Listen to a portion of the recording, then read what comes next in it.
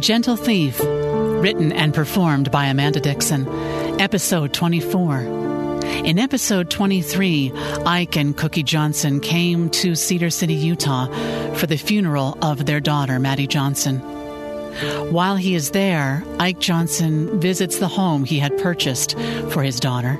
He goes through her things and finds her journals. In reading her journals, he discovers how much his daughter felt for Con Solier, and he begins to suspect Con of having had a hand in his daughter's death. He finds Maddie's will and sees that she has left both the house she lived in and the house she is renting to her neighbor, and finds that slightly odd. And now, Episode 24 of A Gentle Thief.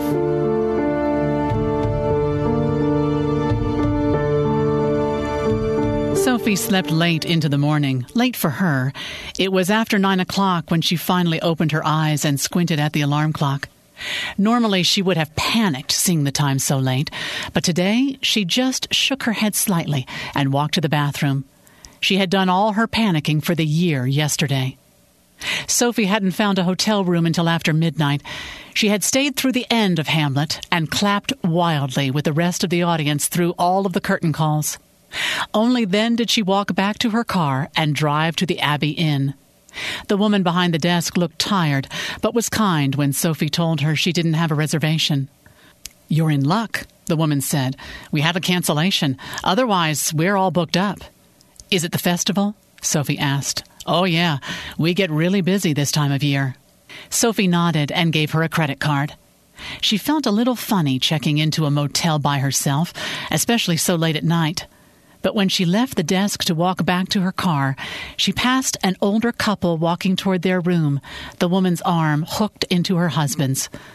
Sophie assumed they were just getting back from Hamlet, too. That made Sophie feel better, somehow. When she got inside her room, she set the key down carefully on the desk next to her purse. She washed her face, talked briefly to Sean, told him how much she loved him, and finally climbed under the sheets. They were crisp and cool and perfect. She didn't reach for the remote. She just turned off the light and fell asleep without any more thought of the day's events. Now, 9 hours later, her mind started to churn again. The first thing she wanted to do was call Rosie. "It's about time you called," Rosie kidded when she picked up the page. "I don't even know where to start, Rosie, but I want you to read me the ME's letters." "Okay, let me go get them. Hold on." Rosie put her on hold and was back in a flash. She read the brief 3-paragraph letter from Dr. Green in Seattle, and then the longer 2-page letter from Dr. Horowitz in Phoenix. Sophie didn't interrupt. She just listened closely. When Rosie finished, Sophie asked, "Will you give me Dr. Horowitz's number?" Rosie read her the number, then asked, "Are you going to call Rick, or should I tell him you'll be late?" "Oh, I wouldn't make you do that." Sophie laughed. "Thank you," Rosie said, obviously relieved. "He's not going to be too happy you're out of the office again." "He's got plenty of other associates to bother. He won't miss me," Sophie replied, surprised at how little she was worried about Rick's reaction. After she and Rosie hung up, the first person she called was not Rick. It was Dr. Horowitz. She didn't expect to reach him, but thought she would leave her cell number and maybe he'd call back later in the day or the next. He answered the phone on the second ring. Caught off guard, Sophie said, "Dr. Horowitz, it's Sophie Brownlee calling from Las Vegas about the Madeline Johnson case. I'm sorry to bother you." "No bother. I thought I might be hearing from you." "Do you have a few minutes, or should I set up a time to call you back?" Sophie asked respectfully. "Now is just fine. How can I help?" "I want to tell you first of how grateful I am for your time and expertise. I appreciate the letter you sent along with your report. I can tell your client is struggling with the truth of this thing. I've seen it before." "Seen what before?" Sophie asked. "Seen family members struggle with accepting a loved one's suicide. I've had families call me for years, asking if I had considered this or that, sometimes angry in their attempts to change my mind. It's hard, and it's harder when they blame themselves." Is that when they usually struggle the most? When they're blaming themselves? Sophie asked. Yes, it's never easy, of course, but when a father feels guilty, he'll have a harder time moving on. Or when a mother feels guilty, she won't be able to accept the truth of what happened. She'll want to blame it on somebody else. What is the truth of what happened here, Doctor? From all the evidence I reviewed, Madeline Johnson shot herself with a .38 revolver at close range and died instantly. But what about the powder test coming back negative? Oh, I'm surprised they still do those things. They're so unpredictable. What about the position of the gun, then, in her hands? It looks so staged.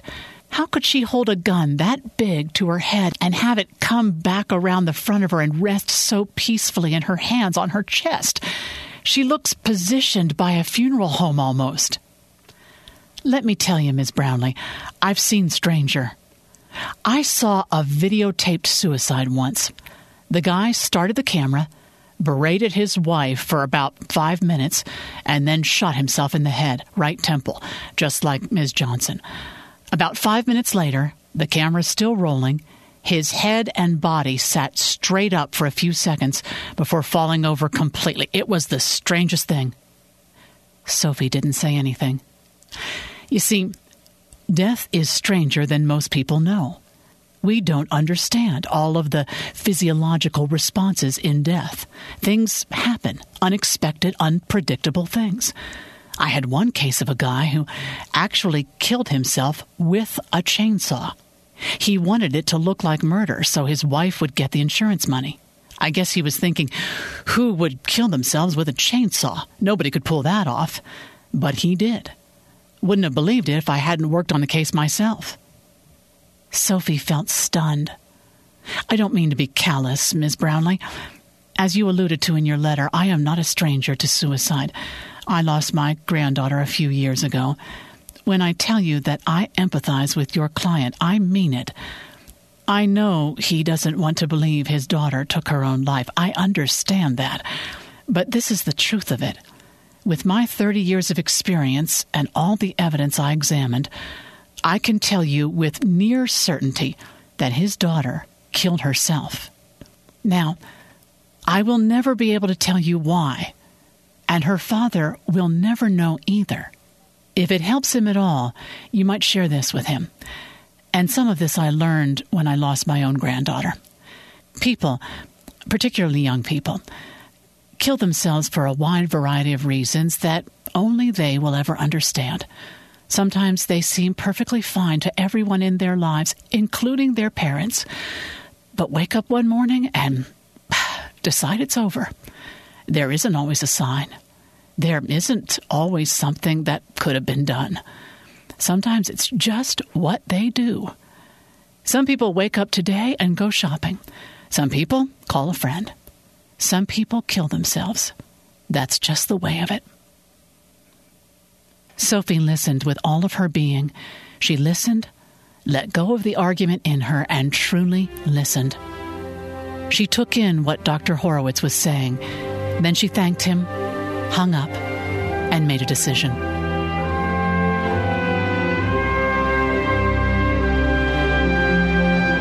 "Hi, baby," Sophie said when Sean answered the phone an hour later.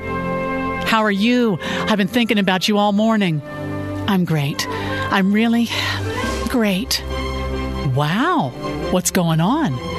"I have so much to tell you. I don't know where to start." "Start with the boyfriend.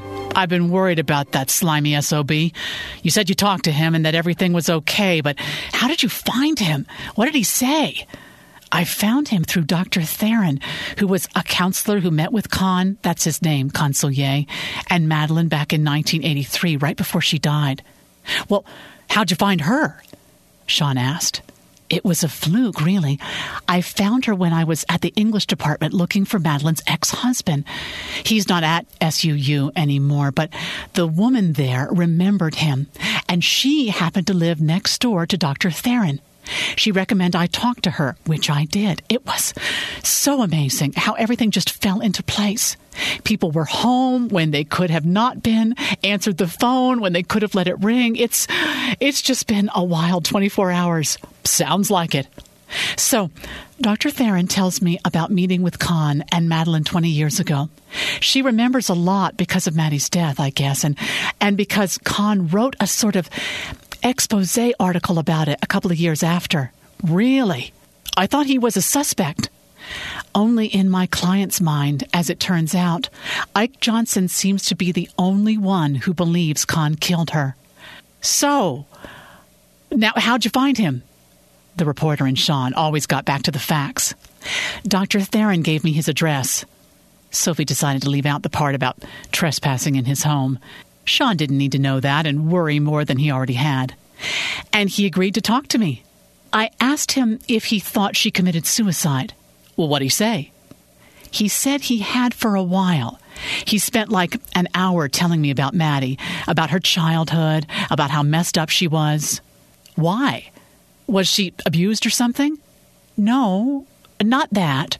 Her parents got divorced when she was 13, and she took it really hard. Her mother didn't help things, calling her father the devil all the time, complaining about him constantly. Her mother spoke to Maddie when she was a young girl about things that were way too adult, stuff a mother should never tell a daughter. Oh, man, it gets worse. The father winds up remarrying not too long after her parents got divorced. He met this woman named Samantha and fell like head over heels. The woman was nice, too nice, I guess. She was always trying to make Maddie happy, buy her things and do things with her. Maddie couldn't handle it. She even bought Maddie a Corvette when she turned 16. Wow. So much for the evil stepmother. Yeah, really. Give me an evil stepmother like that. So what happened? Maddie was in a car accident the summer after she got the car. She hit another car head on, killed the woman in the other car. Wow, that would mess you up. The woman in the other car was her stepmother.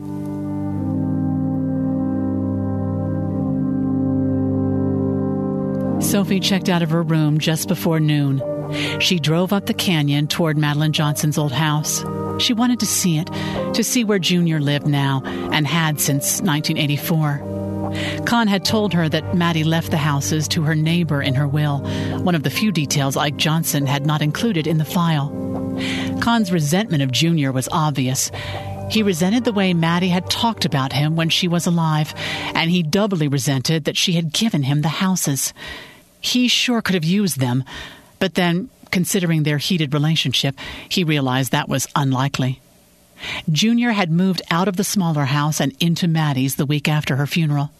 A few months later, he rented his old house out to another contractor he often did jobs with. He kept working himself, although taking fewer jobs. Having no mortgage and an income from the other property, he didn't need to work like he used to. As the years passed, Junior started keeping more and more to himself. People around town wondered what had gotten into him.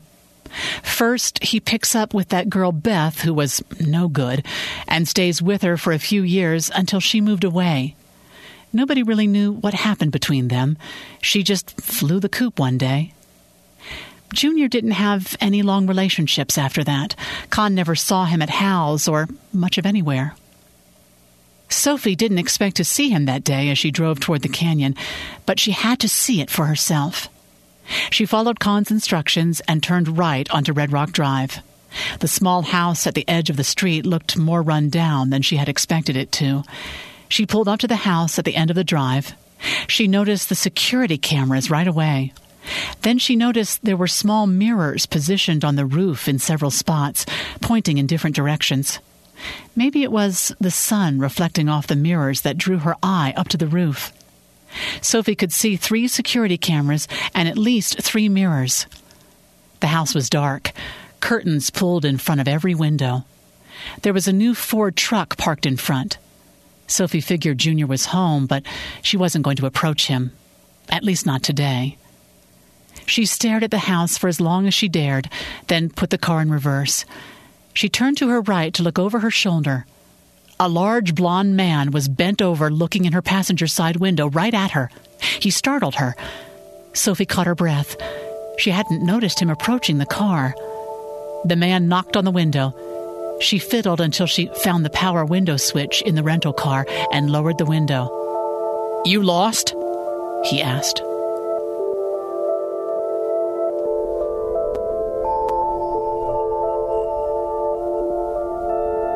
Just after midnight, January 1st, 1984. Maddie sat on the floor in the living room, hugging her knees tight to her chest.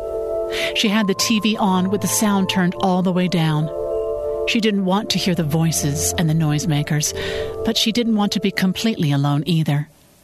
She watched the crowds and the confetti in Times Square an hour or so ago when the ball dropped. The color of it caught the corner of her eye, and she turned to see. The New Year.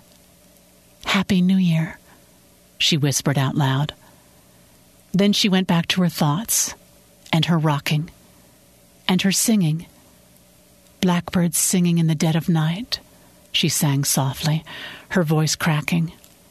"Take these broken wings and learn to fly. All your life, you were only waiting for this moment to arise." Maddie sang on and on, waiting for the rhythm to strengthen her. She waited for the chorus to lift her back up to where she could walk again, but it didn't. So she kept singing off and on and staring, her eyes dropping tears from time to time. She wouldn't have thought she had any tears left, but her body seemed to be an endless factory. She cried in the New Year, wept it in, waiting. She knew her mother was right. No man would ever come along to make it better. Robert could not. He tried, but he couldn't do it. Con didn't try, but he wouldn't have succeeded even if he had. No one would ever be able to make it better.